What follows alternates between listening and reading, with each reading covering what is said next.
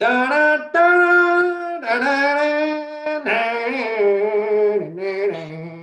righty, guys, welcome to another episode of the Lockdown Lowdown. By the sound of that music, you know what we're talking about today. That's right.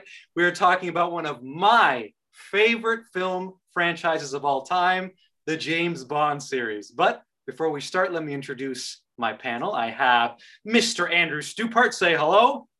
Stupart. Andrew Stupart. Did I say Stupart? Oh, I added a heart there. You're right. Oh, anyway, I think we got confused there. That's okay. So that's Andrew Stupart, and I also have Mr. Alex Pope. Do you expect me to talk, Goldfinger? That's right. You're supposed to say, no, I expect you to die. No, Mr. Bond, I expect you to die. Very, very good. Awesome, guys. All right. So today, yes, we are talking about quite possibly the most influential film series of all time, quite possibly the most influential film character of all time. There's probably not a single action movie that has not been inspired by James Bond. We would not have Mission Impossible, the Bourne Identity series, or any of the Fast Furious movies if it were not for the character of James Bond. So we're going to do things a little bit differently with this show. We aren't going to be reviewing all of the movies because that would just take way too long. There's 24 official Bond films, so we would just be here all day if we did that. So what we're going to do, each of us has selected our top 3 favorite Bond films, the films that we feel best represent the character. Maybe we've seen them all, maybe we haven't, but we're going to discuss. So guys, let's begin. James Bond. So James Bond is the brainchild of Ian Fleming. It started off as a book series, as most people know, and it's actually still going on today, but under different writers, of course. And when he was writing these novels, they were produced by Albert Broccoli and Harry Saltzman. And when Sean Connery was cast in the original role, Ian Fleming was absolutely horrified. He said Sean Connery reminded him of a cab driver. He was not refined enough to be his James Bond. Well, after the first film came out, he was so impressed with Sean Connery's performance that he decided to give his character of James Bond a Scottish background in the books. So a little bit of trivia there. And also he wrote most of the books at his Jamaican estate, which he called Goldeneye. So a little bit of trivia there where the title of Goldeneye comes from. But before I throw it over to you guys, I'll just tell a little bit of a quick story. I saw my first Bond film in 1999. It was The World Is Not Enough. And I went there. My father took me to see it. I was 11 years old, big bucket of popcorn, and I sat in the theater with my jaw dropped the whole time. I was completely mesmerized. And after that, I still have that image actually of like James Bond jumping over the bridge and the explosion happening in the background. And I was like, this is awesome. And my dad, he went and bought the entire Sean Connery DVD collection. I watched them all and I absolutely fell in love with Sean Connery. I thought he was the coolest man in the world and I became an absolute Bond fanatic. But Alex, I'll throw it over to you first. Maybe tell us a little bit about how you feel about James Bond and maybe give us your first choice of film. Well, I grew up in the 90s, so obviously my introduction to James Bond was Pierce Brosnan in GoldenEye. And I think ever since then, I've been a staunch, like Pierce Brosnan was the best. But now with my age and my wisdom, I've realized that I needed to do a deep dive to sort of rediscover some of the other actors who played Bond. So I'm really glad that you chose this topic this week because I've just been binging on 007 movies, and I've got to say I am a big Sean Connery fan. So so I can't wait to get into this. I'd say right off the bat, I'm going to tell you my favorite Sean Connery movie was definitely Goldfinger. Nice. It's just, I think it's a movie where everything lined up perfectly. The production was in full swing. They really had caught their stride in terms of how to make a Bond movie. Yeah. Also, Sean Connery was playing the character at the top of his game. He wasn't sort of worn out at that point, and he wasn't new to the role either. He was just at the peak. And the Bond villains and the Bond girls were great. The music was great. Everything was just at the top of its game. So yeah, that's absolutely my favorite Sean Connery movie, and it was a joy to sort of go back and rediscover that stuff. Nice. So Andrew, before I throw it over to you and you tell us a little bit about how you feel about James Bond, I'm going to guess one of your three is probably Goldfinger, but I'll let you explain if it is or if it isn't, but go ahead. For me? Yeah. You know what? You hit the nail on the head. I think a lot of people, whether you're someone who's my dad's age, who was in his late 60s, early 70s, someone who may be Gen X or Gen Y like us, a lot of people, if you go back and watch the series, and I had the fortunate experience, I used to subscribe to Crave TV, which has HBO, and so it actually has the entire movie collection of Bond all the way through. It has every single Bond movie. So earlier on in the winter, when I was having some winter blues, I watched every single Bond movie back to back to back in order. And so I got overwhelmed, and when you told me about this episode, I was a little bit overwhelmed with the question, because how do you pick? I think there's been 5 different guys who's playing Bond, 6 altogether who have played him. So it's hard to go back and like pinpoint which actor, nevertheless, which film is my favorite. I'm going to put Goldfinger as number 2, and that may surprise some people. Number 1 is going to be Goldeneye. And the reason I say that is because I'm a 80s baby, 90s coming of age, Gen Y. And so like Alex and like yourself, we grew up in the 90s. That's when we became teenagers and whatnot. And so I remember going to see, my aunt and uncle took me to see Goldeneye in theaters. When it first came out in 95, I was 9.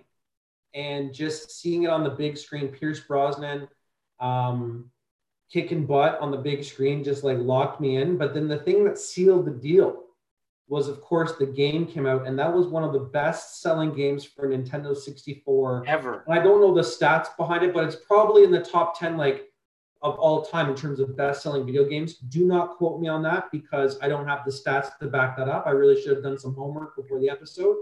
But regardless, it's one of my favorite video games, and the fact that I was at that age of nostalgia, being a 9 or 10 years old and playing the game and watching the movie over and over again, it's really anchored it as Goldeneye being number 1 for me. Nice. Well, I'd like to address what you brought up 2 films. So Goldfinger and Goldeneye. Those 2 aren't on my list. They're in my top 10 favorite Bond films, but they didn't quite make my list. But I'll go to Goldfinger first. What I love about Goldfinger was the 3rd Bond film, and it kind of set the template for the first series, for the whole series. It's when the formula finally went into effect, and how we know Bond today. You had the title song that a famous artist would come in and sing, right? You had the pre-title sequence, right? It was the first kind of campy Bond, whereas the first 2 were direct spy thrillers, right? This one merged the camp, the jokes, and the seriousness perfect, and set the template of how we know Bond today. You have a fantastic performance by Gert Frobe, the guy who plays Goldfinger, who was completely dubbed, which baffles my mind, because he's one of the top 3 Bond villains of all time. Oh, for sure. How could you forget Pussy Galore, of course? Pussy Galore. Hey, what's your name? So Bond's being knocked out, and he's been taken on the plane because he's essentially being kidnapped after he got caught. And so they're on the plane, and he wakes up and he sees this lady, this beautiful Bond girl. He goes, "What's your name?" Pussy, and she just straight faced Pussy Galore. She's so fucking almost aggressive when she says it. I'm just like, yeah. And I remember being like, I think probably a teenager when my dad showed me this movie for the first time. I was like, what did he just fucking say? And Sean Connery's response to that, "I must be dreaming." Yeah, just I must be dreaming. No, it was perfect, and it's so funny, Mischa. Sorry, I'm kind of interrupting. Whatever. Yeah. It's so funny because I used to date someone who was very, very feminist, right? And I consider myself to be very progressive. I believe, I'm very pro-feminist movement. I'm pro-gay rights. I'm pro, like, I consider myself across the board to be very progressive socially. So when I tell people, especially my ex-girlfriend, that I was a Bond fan, she was pretty fucking pissed because let's be real, like this stuff was written in the 50s and 60s, and you could get away with names like Pussy Galore and Holly Goodhead. I don't have to really explain that one. Or just, James Bond saying, what are we going to do in this hotel to kill some time? And he just takes off the robe of the girl. I think that was in Spy Who Loved Me, or Roger Moore. Pretty much in all of them, where he just like undoes the robe and then it cuts to black because back then you couldn't have sex scenes. It wasn't acceptable, on the silver screen to have sex scenes. So it was always implied, but it was so fucking misogynistic. It was so sexist. And so people judge me a little bit when I say that I'm an avid Bond fan. At the same time, I'm like, you know what? We're adults. Take it or leave it. If you don't like fucking James Bond, you don't have to sit and watch it with me. I'm going to get my popcorn and I'm going to rewatch them in another 5 years and fucking love it the same. I agree exactly what you're saying there, Stupart. I mean, basically, like, it's sad to say this because I really, truly am against misogyny. I think that women should be treated as equals. But at the same time, when you watch these movies, the sexism is kind of like the spice in the dish. Oh, and for sure. You're almost like waiting for those like sexist lines just for a chuckle. But at the same time, I really want to emphasize, like, this is not how we should be making movies these days. No. But it's just fun to go back and watch how it was. And it's like, let's be real, Alex. Like Alex, let's be real. And Mischa, like, as much as I want to echo what I said earlier, all of us, I think, on this show are very progressive socially, and we believe in equal rights and all that sort of stuff. And we believe that media, especially modern media, should have diversity and all that great stuff, right? I'm not trying to downplay that. But let's be real. I think it was it not Live and Let Die. What was the one where he goes, you only live twice. You only live twice. I think there's a part in Japan, right? And you only live twice. And he goes and one of the head honcho guys at the house says to James Bond, in our culture, men are first and women are second. And then they basically imply that he's going to have like sex with these women in this hot tub, and that he's getting like these massages. And Sean Connery says, "Oh, I think I'll come retire here." Yeah. Yes, exactly. And so what cisgender heterosexual man wouldn't want to be Sean Connery in that fucking scene? Like, let's be real for a second. As sexist as it was, it caters to a fantasy. And I think that's the whole thing around James Bond, is that it's the fantasy of both unbelievably attractive women, unbelievable gadgets that are state of the art, space travel, traveling underwater, skiing down Black Diamond-esque slopes, and the fucking cars, right? Like, I'm not a big gearhead, but the fucking Aston Martin cars, like, it's like a boy's fantasy. You know what? Yeah, you stole the words right out of my mouth. Like, it's a male fantasy. And really, if you don't want to peer inside the mind of the average man and what he wishes his life could be like, don't do it. Don't watch it. But it is what it is. What's interesting, though, is actually I know a lot of women that are huge James Bond fans as well. So as much of it of a male fantasy it is for us males, right? A lot of women love James Bond too, because they fantasize about being with James Bond.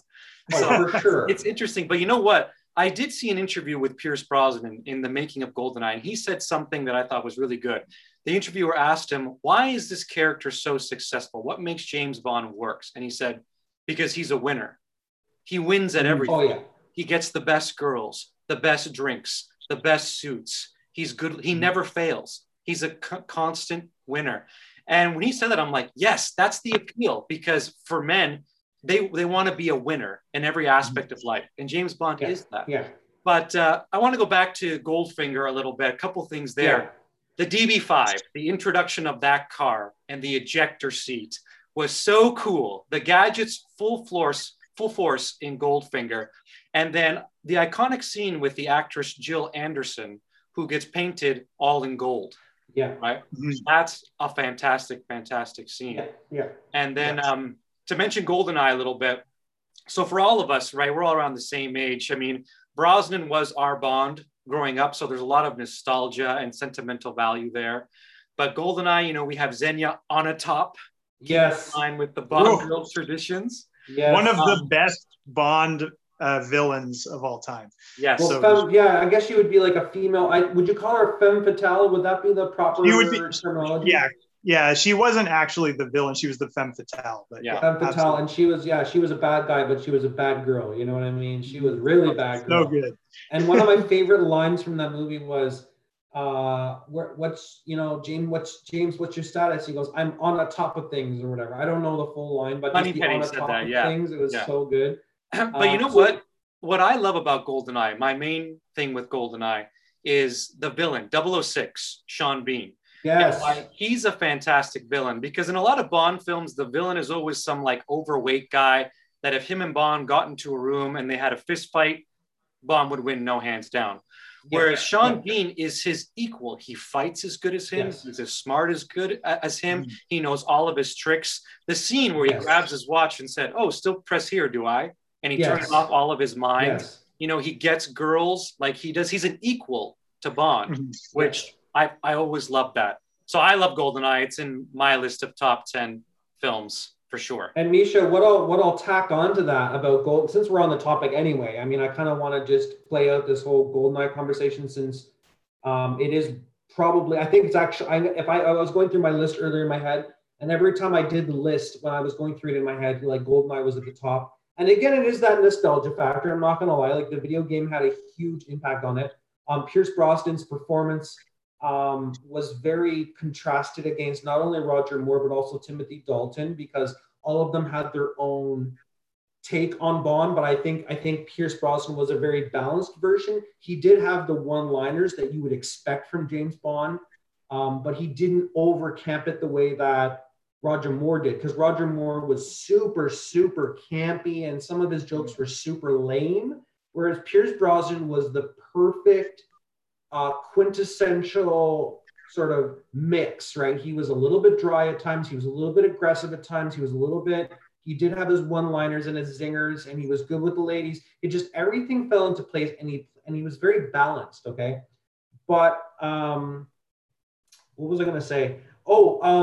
On that topic, what I was going to say about not only about Sean Bean was I like his back character, Sean Bean, who's also in Game of Thrones, by the way. Same actor who played, I forget the family's name. You know who I'm talking about. Yeah. Star? Yes. Anyways, he was in the first season of Game of Thrones, so very well-known British actor. But the fact that he has that backstory that he was in MI6, and it's that sense of betrayal, because these guys are so close, right? Like these 00 agents, they literally put their lives in each other's hands. And you think at the beginning of the movie that he's like all in, and that they're both like in it for England, and they're in it for the mission and for their homeland, right? And then when you hear his backstory later about him being a Cossack traitor and having those, you know, all those convoluted and crazy relationships during the Cold War, and his family being fucked over and all that stuff, like it kind of, it has that extra sense of really good character development, and you see these two brothers that you know, this lie comes to light, and all of a sudden you meet him. He's no longer the deceased, you know, late 006, but he's Janus, or Trevelyan, right?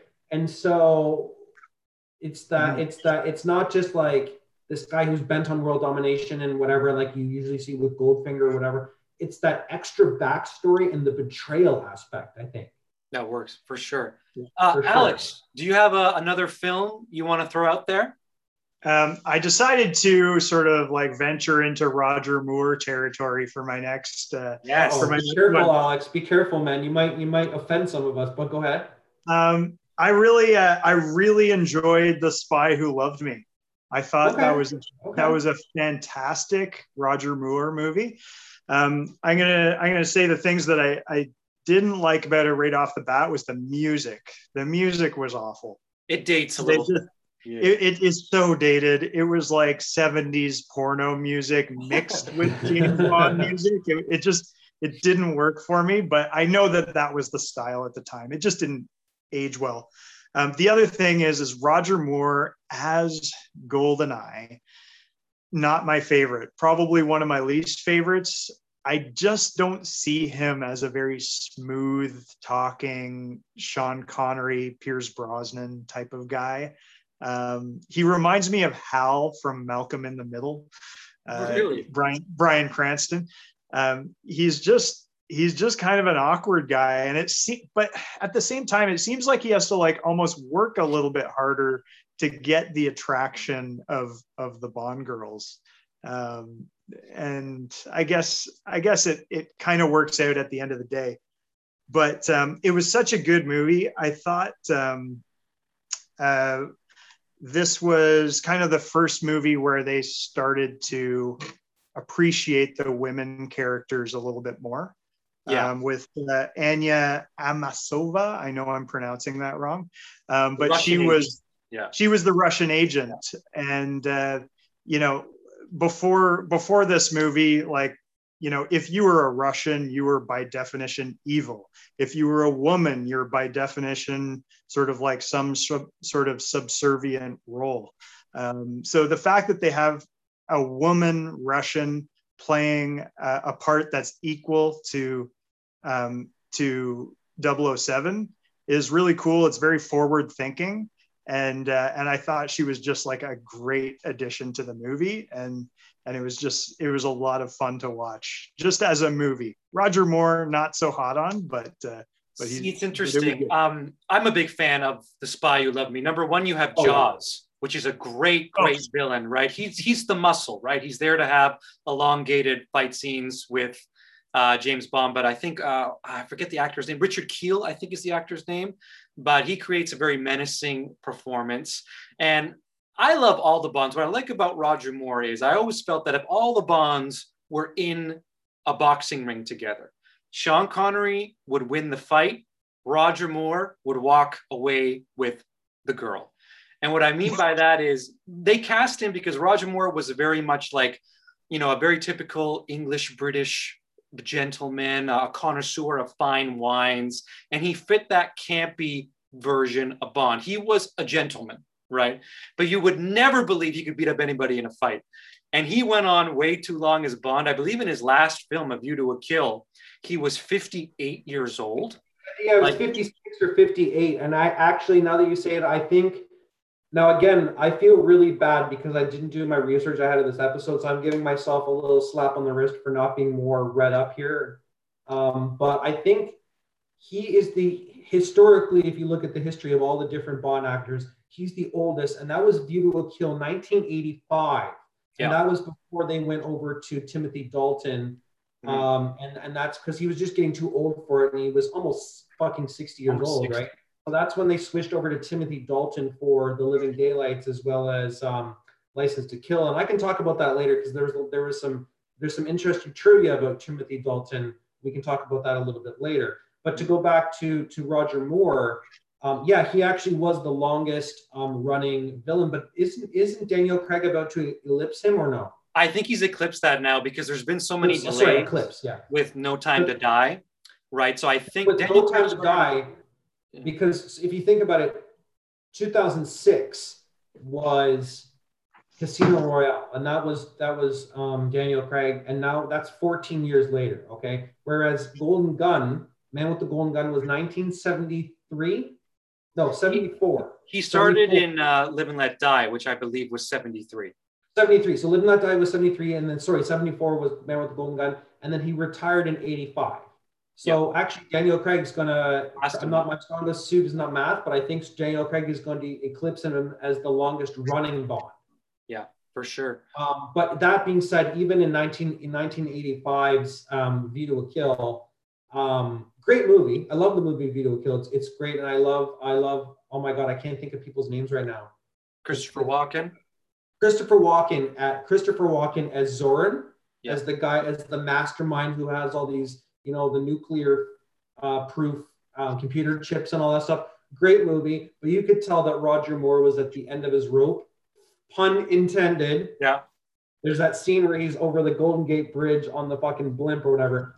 Anyways, I digress. I guess the point I'm making is, to your original point, Mischa, you could tell that he was getting a little bit winded and a little bit old for the role. That being said, I understand why people liked him, especially in the 60s in the 70s and early 80s, because he did add that extra camp. And I think if you can get your head behind the fact that it was kind of not parody, but it was kind of like that extra little bit of cheese that he added to the role. You can either take it or leave it, but I understand why people liked it.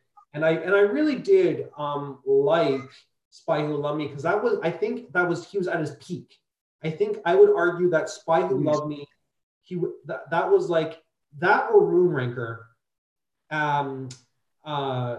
Roger Moore was at his peak in terms of his performance, in terms of his ability, in terms of just his general portrayal of Bond in his own way. In 1970, it was 77, right? 1977, Spy Who Loved Me. And I do have to just quickly go back and say I agree with, at that point, while it was still a very there was misogynistic elements to the film. You did see James Bond having equals, with the CIA agent or whatever. And so you start to see female characters in a more, progressive light or whatever. But someone that I did want to call out was Kurt Jurgens. And he was the guy who played Stromberg. And as much as he may not be in my top three, villains, he was a very strong villain just by the way his eyes, like the way he would send these scientists off to their death, right? Like they would go up the elevator. You remember that elevator in Spy Who Loved Me, and it had the trap door? Oh, yeah. And he had no issues. Like, you could tell he was psychotic because he had no issues with pressing a button and blowing up a helicopter, okay? Or opening the trap door and the guy falls down into the death. Like, it was like a cold, calculated, like, nothing else to him. You know what I mean? Just putting people to their death. It was fantastic. I love the elevator. Awesome stuff. Well, I'm going to throw out one of my films out there, and it's one of my favorites. Every time I watch it, to me, it gets better and better. And it's the very first Bond film, Dr. No. So why I love this film is because they don't quite have the formula right. And so there's no gadgets, and it's just a quintessential spy thriller. And I love Sean Connery's first initial interpretation of the role. He's just like Ian Fleming's James Bond from the books. He's very racist. There's a character there, Coral, who's kind of like his sidekick that helps him when he goes to Jamaica. And he's like, fetch my shoes, do this. And he treats him like absolute garbage, right? You have Ursula Andress coming out of the water, iconic, right? Which has been parodied so many times. And it's the film where James Bond is his absolute coldest. We've never gone back to the James Bond from Dr. No. There's a scene where a guy tries to assassinate him while he's sleeping, and the guy shoots his gun, and then Bond has him cornered. And the guy tries to take his gun to shoot Bond, and then Bond says, "That's a Smith & Wesson, and you've had your six." And he shoots him, and the guy falls on his back, and then Sean Connery just shoots him in the back. Like, just absolutely cold. We've never seen Bond like that before. But I love Dr. No because of its simplicity, right? It doesn't get as complex or outlandish or over the top or spectacular as other Bond films. So I love the starting template of Dr. No. That's one of my choices for one of my all-time favorite Bond films. I think that's what a lot of people don't like about it, is because it's such a slow-paced movie. And when you're used to the modern Bond films, going back to watch Dr. No is like, it'll put you to sleep. Yeah, like, it's different. It's harder to watch from an action movie perspective. But if you think about it as a detective spy thriller, it's doable. And that's exactly why I love it, because it's just a detective spy thriller. It's so simple. That's what I love it. And one thing I want to mention, Joseph Wiseman as the villain, Dr. No, he is so dry and he's so wonderful. And he's a great great villain to get this series started off with. But yeah, Alex, do you have another movie, or Andrew, another movie you want to throw out there? I have. I'm going to go ahead and throw out one more. On Her Majesty's Secret Service. This is sort of like a sleeper hit for me because, like, George Lazenby. What am I pronouncing that right? George Lazenby. No, not even close. Not even close. My dad. So let me interrupt for a second. My dad. That's actually my dad's favorite film because my dad was a teenager when that came out. So this was if GoldenEye was our era, On Her Majesty's Secret Service was my dad's era. Okay, he was 15 when this movie came out, and if he heard you say Lazenby. No, it's Lazenby. Say it 3 times for me, please. Like laser. Yes, laser. Sorry to interrupt. I just wanted to correct you. Yeah, I picked that movie because, like, I really thought that Blofeld was fantastic in it. He was just Blofeld? like Blofeld. Oh my God, Alex, are you on drugs right now? Do we need to cut the episode? Sort of. Cut it. Lazenby? No. Blofeld. Blofeld. All right. Thanks, guys. But I thought he was fantastic, and the layer was amazing. On top of the Swiss Alps, the Angels of Death were awesome. Just everything about that was so good. And of course, Tracy. Okay, I'm gonna try this one. Tracy DiVincenzo. Or just say her first name. Tracy. Or just Tracy. Yeah. I thought she was an excellent Bond girl. And it was such a good movie. And I think he took a lot of flack because he wasn't an actor. He was a model. Yeah. They cast him for one movie, and I thought he did such a good job. I think that Sean Connery missed out on being part of a fantastic movie. I think the movie was so good that it probably sucked him back in after that, and then he did a couple more movies. I don't know if that had anything to do with it or not, but you know what's interesting about On Her Majesty's Secret Service, it's ironically it is one of the better Bond films, and I don't even care if you like Bond films. This is just a great movie. It's a great character piece. We see a man become vulnerable, fall in love, and his wife dies at the end, which is something we've never seen in a Bond film before. But I think George Lazenby gets a bad rap. He was a great physical Bond. You watch some of those fight scenes, the way he moves, he's so agile and athletic.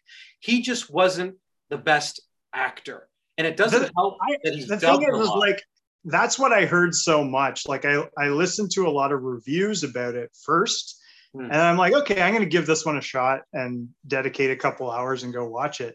And honestly, I didn't think he was that bad. I thought he was fine. Like, do you really need to be a Shakespearean actor in order to nail 007? Yes, really. You do. No, not really.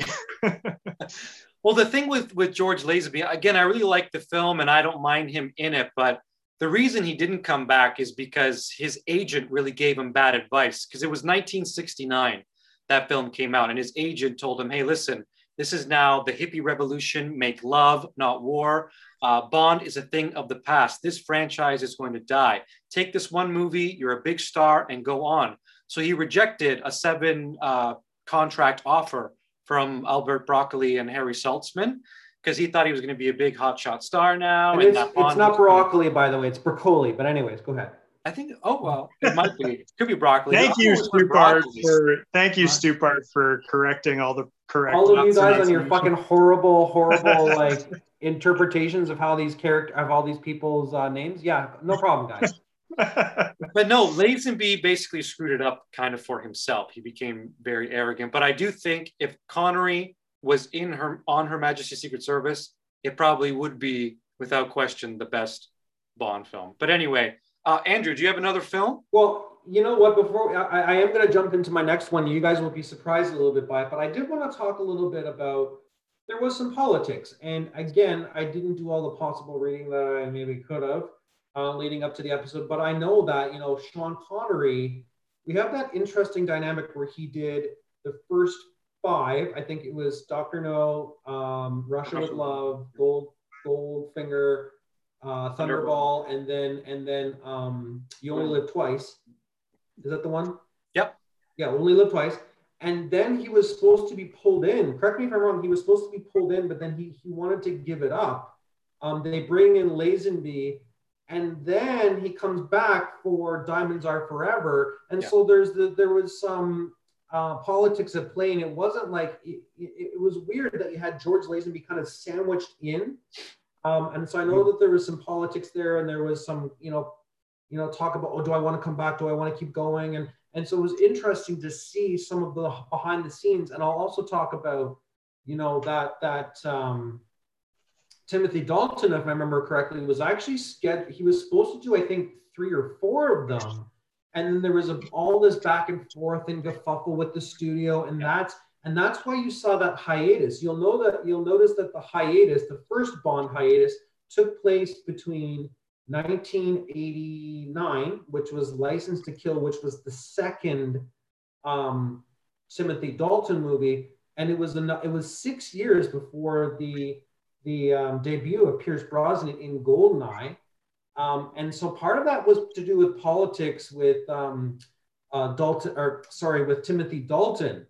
Little piece of trivia there, and so I guess the overall comment that I wanted to make is that, these casting choices not only are they artistic or marketing related casting choices, but there's also politics between the actors in the studio and contracts and all that stuff that has to be ironed out in the background. So there is politics happening back in the background there. I think there's an interesting pattern that we see with every Bond actor. I mean, because Bond, the franchise, is so much bigger than any one man.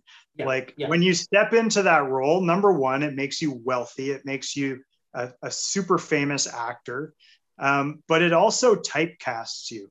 And you're kind of like stuck in this role that everyone expects you to be. And all of your other movies kind of like pale in comparison to that. Yeah. So there's also this kind of resentment that you have towards this character.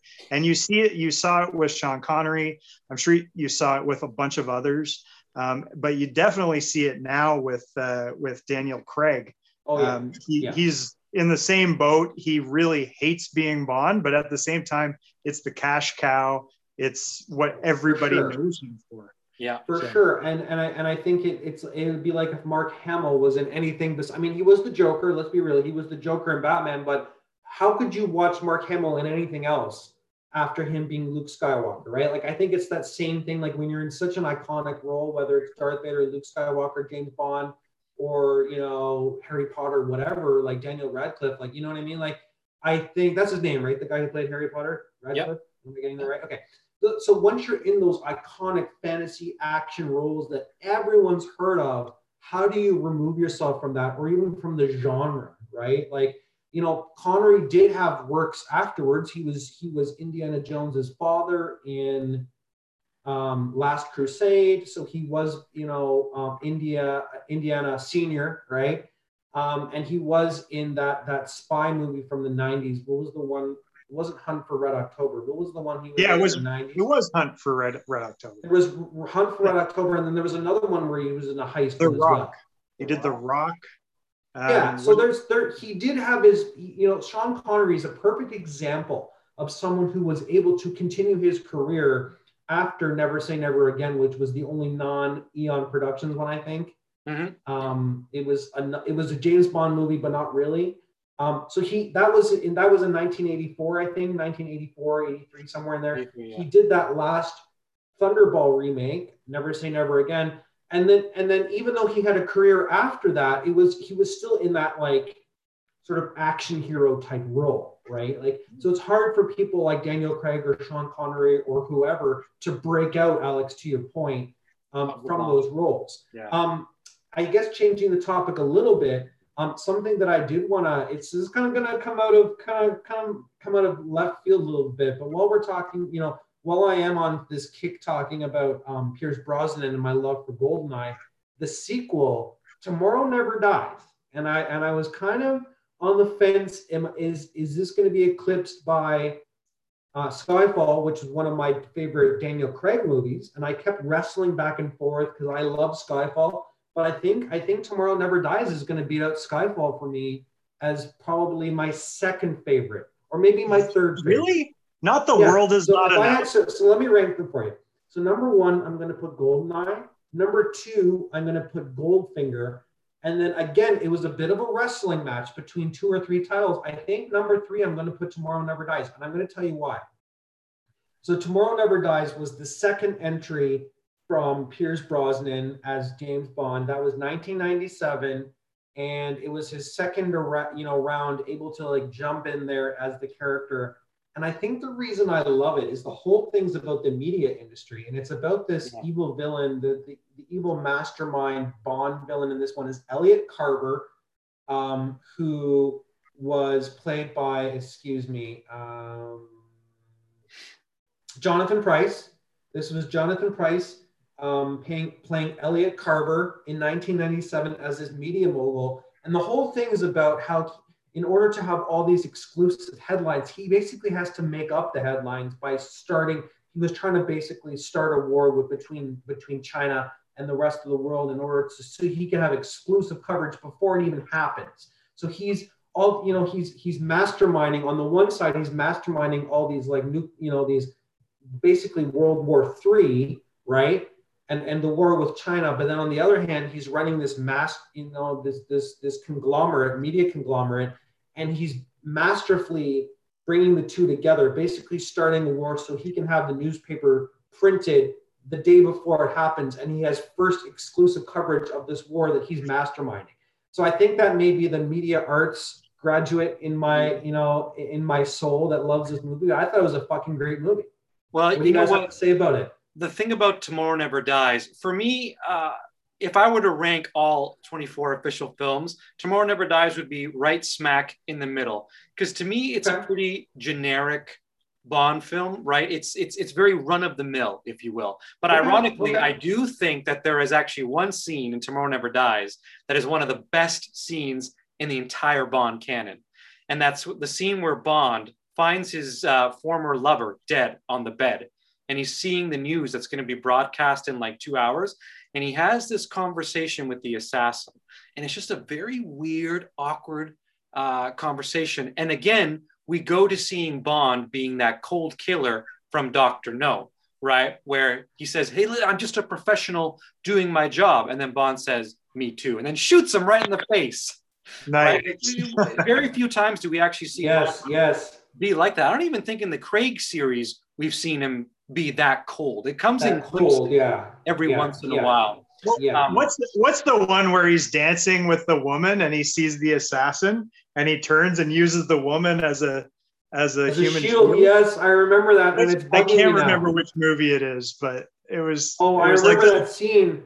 I remember that scene because he knows that the lady betrayed him, right? That the woman betrayed him, and so he knows that he's about to get shot, and he pushes her in front of the assassin, right? The human shield. A woman as a human shield. I just can't get over that. No, and you know what? And I think I could see you guys were a little bit taken back. And I'm not saying it's my favorite. I'm saying it's probably my top three. Again, it's just because of the fact that I think just the idea was genius. The overarching idea of the plot was genius, and that this guy, in order to make those headlines. Don't forget, this was before social media. This was before the true rise of digital news, right? This is when newspapers were still huge. Magazines, newspapers, cable TV, and radio were still the way to go, right? In terms of digesting media and consuming media, right? So for this guy to be this mastermind and kind of run a war on one side and then also have the broadcast exclusive rights to that war on the other side, I thought was fucking brilliant. Nice. I just want to say, I think that The World Is Not Enough was the next big Pierce Brosnan hit. With Electra King, the Bond girl turning out to be the actual villain, and the torture scene as well, like where she's got the thing that's like digging into the back of his neck, and it's just I mean, I think that was a better movie, but it's all interpretation. You know what? I agree with you, Alex. I think The World Is Not Enough is Brosnan's second film, but I do like that Bond film, but I do feel it's a missed opportunity because it's the first Bond film where a woman is the main villain. Let's get right to Bond's weakness, right? Having a hot female as his villain. But they really don't do much with it. And I really thought it would have been cool. Like, what happens if it was a Bond girl from his past that came back and was that villain? Because I think you could have made Bond a much more vulnerable character if you know the main villain is a woman. But I still like that film very, very much. But I'll throw out one of my films there. My second film is From Russia with Love. I love this film. I think if you're talking, if you're a Hitchcock fan, anybody out there, if Hitchcock ever made a Bond film, it would be From Russia with Love. It's a quintessential spy thriller. It's very much of its time from the 1960s. And what I love about it, number one, the opening title sequence. When Red Grant, the henchman, is following Bond, he kills him and he takes off the mask and it's another guy. Mission Impossible ripped it right off, right? But I really love the villain of Red Grant. He's so good. It has probably the best or one of the best fight scenes in all of cinema.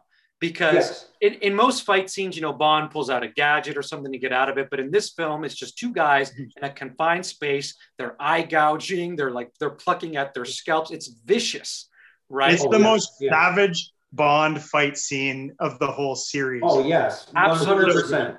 But I also think the Bond girl in From Russia with Love is absolutely lovely. She has a tender quality to her. She really gets to Bond. She's fantastic, right? And I love the briefcase. It's just a quintessential spy thriller of its time, and it's very classy. A lot of respect to the filmmaking. From Russia with Love, great Bond film. There's also some of the worst womanizing in that movie as well. Oh, for sure. The completely unprovoked. Slap. Slap. Yes. And we have to remember, I think it goes back to our original discussion. Had James Bond shifted up 50 years and been made now, it would be a totally different film. I don't even know if James Bond would exist if Ian Fleming had lived 50 years later. I don't think the series would even exist because a lot of this stuff wouldn't get past, censors right now. What's the word? I mean, especially because like she wasn't a villain. He suspected that she was like in on it, but she wasn't. She was totally innocent, and he smacks her in the face, which is just like, as a viewer, it's upsetting to see, but at the same time, it was the 60s. It was this, and that's exactly it, Alpo. Like, and again, that's why I'm trying to say, like, we're all progressive people, and we know that hitting women is wrong and that abuse is wrong. But this was just, you have to remember the spirit of the times, right? You have to remember that was my favorite, terminology. That was my favorite terminology from my history class. The spirit of the times. When you have to think about what was acceptable on media 50 to 60 years ago, and you have to take you have to take yourself out of the lens of 2020 and you have to look through the lens of 1962 or 63, whatever, right? And so I am going to echo, when I was thinking about this list, it was difficult for me to make this list because I have a lot of favorites. I do really appreciate From Russia with Love. I love the scene with people are going to give me shit for this, for the gypsies. It's a great scene. Just because I'm using the word gypsies, I know that's considered racist in our clean culture, our cancel culture that we have. But I love the scene with the gypsies. I love the fire. Wasn't that the one with the major fire at the gypsies sort of homestead there? Yeah, at the camp there. Yeah, there was a major fire, and the way that they would have done that in the early 60s to actually make that happen. There was no CGI back then. That was a real fucking fire. So I love the whole scene of the gypsies sort of, homestead or whatever you would want to call it there. I love the train. I love all again, like what you guys said with the close quarter action. And that's not the only one it happens. I think Spy Who Loved Me, they have it as well with Jaws. You remember in Spy Who Loved Me where Jaws comes out and we think he's dead, but then he comes out of the closet, not coming out of the closet, but actually out of the fucking real closet in the train car. In Spy Who Loved Me. So I love it. They just seem to do well with trains. They do. they just, James Bond seems to have awesome action scenes on fucking trains for some reason. So, Alex, have you done your three films yet? Have you done your three? I think I've done my three, but I think we should talk a little bit about the Daniel Craig series because I don't feel like anybody. Am I wrong? Has anybody picked a Daniel Craig movie? No, you know what, Scott? I kept wrestling. So obviously, I said GoldenEye's number one, which is a Brosnan. Goldfinger number two, which was a Connery, and I kept wrestling with Tomorrow Never Dies. But the other one that I was going to mention was Skyfall. And the reason I love Skyfall, it was the third or fourth. It was the third one. It was the third. It was the third one. Yeah, that was the third one, 2012, that Daniel Craig did, and he really was in the apex of his role. And that's when we see Dame Judi Dench in her final role as M, who I'm going to say first of all, I was blown away in Goldeneye when they decided to make when the other guy retired and then they brought in Judi Dench for a female. Talk about progressive, right? His boss is now a female in Goldeneye, and she stuck it through all the Pierce Brosnan movies and the first couple of Daniel Craig movies as well. And that was her final scene where she was basically retired and killed in Skyfall. But not only that, but also just the fact that we go back to his roots and we go back to the Skyfall estate. And he basically has to go back to basics and do all these booby traps just to survive. So I really love Skyfall, and I love the opening with Adele as well. I love the opening with Adele singing the main theme. My feeling about do you want to go or me? I got a lot to say on this. Sure, I got a lot to say. I think Skyfall is a very good Bond film. I've always felt, though, it's a little overrated. Some people have it as the best Bond film ever made, or like top 2 or 3. And I can't go that far. I'd put it in my top 10 for sure. I just think it becomes a little bit too Dark Knight at the end. It's like Silva's whole plan of breaking out. It's exactly the Dark Knight. It's like copy and paste that movie at the end, right? So not very original there. But what I do love about Skyfall, most Bond movies, right? Bond ends up at the villain's lair, and the final fight is in the villain's lair. In this Bond movie, it's subverted. The final fight is on Bond's home turf. Yes, right? Exactly. And I love that, right? Well, there's not really a Bond girl in this film. He's got that one Bond girl that, he sneaks in on the shower with her, right? Remember that scene? But, M is with him along the way. So you could say M is the Bond girl here, right? But I love the ending of Skyfall when he comes in and it's the office from the 1960s, right? And it's like a lead up into the original Dr. No. Like, I love the little visual homage to that. I do think it's a beautifully shot film too. That whole fight scene in silhouette, right? That's a great fight scene in Skyfall. But I do like Skyfall quite a bit. It's not my final film, but it's a very good film. Yeah, Alex, go ahead. I just want to say I loved Skyfall. I thought it was maybe one of the best films that we're talking about here today. However, I don't feel that it was the best Bond film. And I don't think that it stuck to the formula almost at all. Very little in the way of gadgets, very little in the way of girls, very little in the way of travel. The villain's lair gone. It was a great movie, but it wasn't a Bond movie. That's my issue. No, and you know what? I can see where you're coming from, Alex, because you're right. It broke the mold and it broke away from that formula that, let's be real, when it comes to spy movies like James Bond, we rely on that formula. And when I'm watching these old ones with Sean Connery and Roger Moore, you can predict like when that opening scene is going to happen. You can predict that someone's going to get shot at a certain point. You can predict that he's going to find his lover at a certain point. So there's certain points that you always expect as this heavily formulaic genre. Okay. It was kind of like Sherlock Holmes. Did you see the Sherlock Holmes with Robert Downey Jr.? Yeah. It was a good movie, but it had nothing to do with like being a detective, and like the typical Sherlock Holmes type stuff. It's like, I get it, it's good, but you're totally misleading me. You might as well just call it something else. Something else, you know, and you know what? I think I'm going to disagree with you a little bit. And I think one of the reasons I did like Skyfall, and while I was, as I mentioned, I was wrestling about whether it should be in my top three, is because it does break that formula. And I think it's okay once in a while to break the formula. And I will guide you back, and maybe I'll make you eat your words a little bit, Alex. I'll guide you back to On Her Majesty's Secret Service, the only, correct me if I'm wrong, but the only film in which Bond has desired to get married. Okay. And actually that actually plays out later on in the films, where we actually, there's callbacks to him losing his wife. And I remember there was a scene in License to Kill where Felix, Felix talks about how he was married once. And I think there was, you know, why aren't you married, James, or whatever. And Felix actually mentions that he was married once. And you could see in Timothy Dalton's eyes, like there was some pain, right? So they called it back to him being married. And that movie broke the mold, because you would never expect James Bond to settle down and be married. That's the last thing he expected.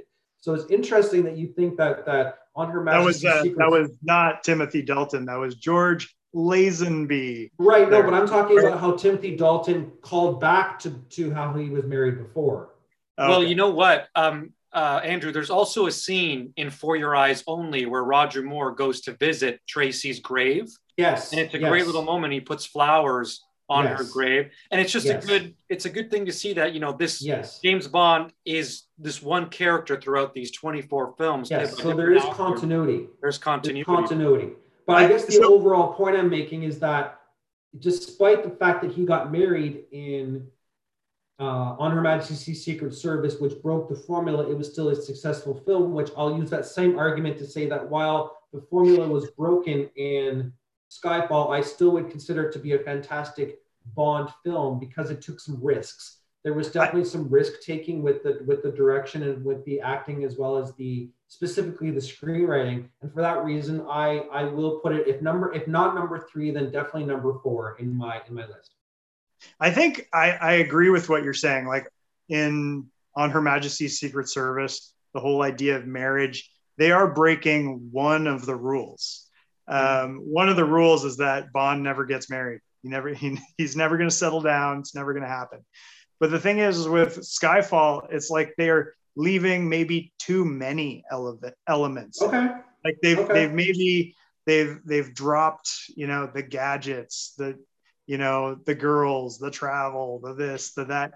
And don't get me wrong, I think Judi Dench really deserved a standing ovation movie. Oh, yes. But if that's the direction that they just take the series from now on, that will be disappointing for sure.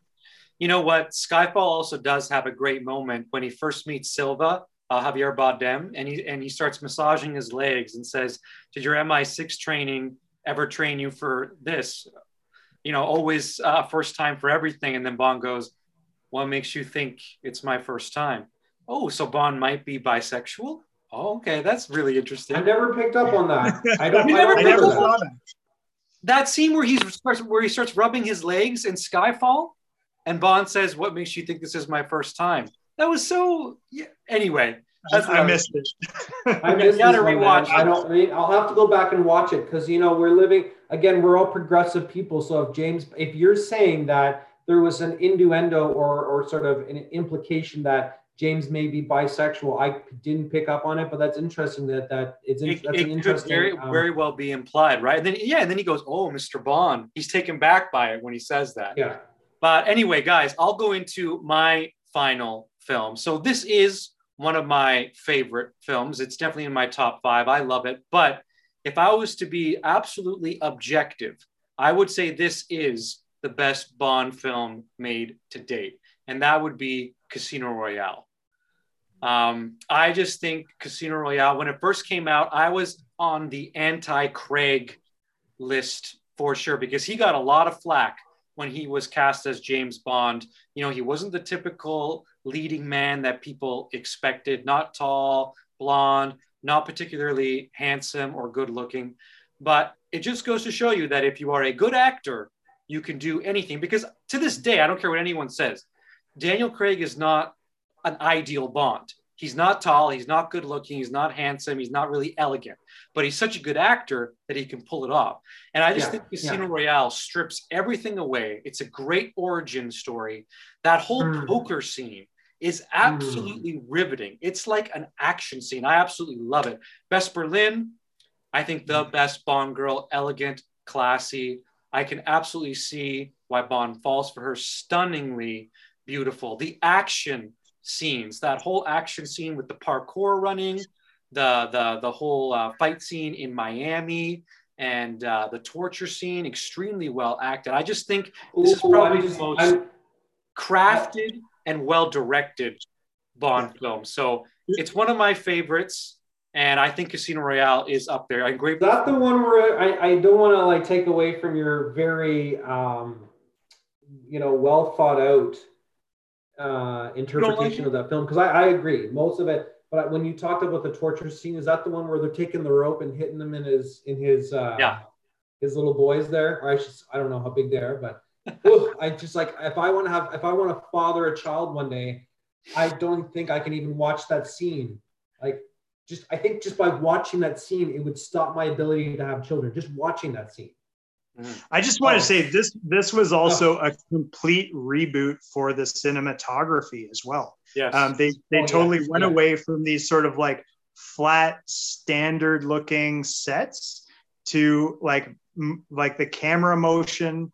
They started doing shots like just in one shot, eliminating unnecessary cuts. It was a very welcome reboot in terms of cinematography. Yeah. Oh, for sure. One of my favorite scenes, before we wrap it up, one of my favorite scenes in that movie, of course, was when he's taking that drink of the martini and he starts to. Yes. And he realizes that he's been poisoned, and it's like a very quick life or death scenario, and he has to go back to the car and fucking defibrillate himself. That's one of the scenes that sticks out in my mind the most, because it's literally, if he cannot get to that car fast enough and get the defibrillator out, he's going to die. So, guys, I have one final question before we wrap this up, but just to make it clear, so my three favorite Bond films, or, they'd be in my top 10. I love these films. I got Dr. No, From Russia with Love, and Casino Royale. Alex, how about you? Sorry, what? Which were your three films again? Your three films. Oh, the three films. Oh, just to wrap it up. Yeah. So we got Goldfinger, number 1. Number 2, The Spy Who Loved Me, and number 3, On Her Majesty's Secret Service. Nice. And you, Stupart? So I was wrestling the entire episode, and I'm very conflicted. Even to this moment, I'm very conflicted. But if I had to really nail it down for you, GoldenEye, number 1, love Pierce Brosnan, love GoldenEye. Number 2, Goldfinger, classic. And then number 3, I kept wrestling, but it may actually be Skyfall. It may be Skyfall. Awesome. All right. So last question, guys. So your top 3 favorite Bond actors, or maybe rank all of them, or just give your top 2, but basically, who do you got and why? I guess I'll start first. So number 6, I got to go with Mr. Lazenby. He only did one film. He's got to prove himself a little bit more. A very gifted physical actor, but not a great actor when it comes to the emotions. 2 or 5, I got to give it to Timothy Dalton. Timothy Dalton was basically Daniel Craig before Daniel Craig came along. He tried to take it back to Ian Fleming, make it down and dirty and gritty, but I think people just didn't accept it because it was right after Roger Moore, and it was such a different contrast. It was a huge contrast, and he was just a little bit too flat. He was a little bit too flat for me. Yeah, and also Timothy Dalton, he didn't understand humor at all. Like, no, not at all. He comes from a very Shakespearean, he's a very intense actor, very dramatic, but very awkward when it comes to humor. 4, I got to give it to Roger Moore. He always will have a special place in my heart. He is the funny Bond. Anytime I want to watch a campy, funny Bond film, I go with Roger Moore. 3, I go with Daniel Craig. Daniel Craig is the most believable when it comes to an assassin. Who will beat you up in a fight? That's Daniel Craig, right? But in terms of getting the ladies and being elegant, not buying it. But I love him. He's a great modern Bond. 2, I got to go with Pierce Brosnan. Like you said, Andrew, he balances the toughness, the charm, the wit, the ladies' man, the class, and the badass really perfectly well. I just, he didn't get the best Bond films. His only really great one was GoldenEye. And I think if Pierce Brosnan was in his prime and maybe did Casino Royale, it would be absolutely even more amazing than it is. And number one, I got to go with Sean Connery. He's the one that balances it all just absolutely perfectly. Yes. He's still one of my favorite actors. When he passed away recently, rest in peace.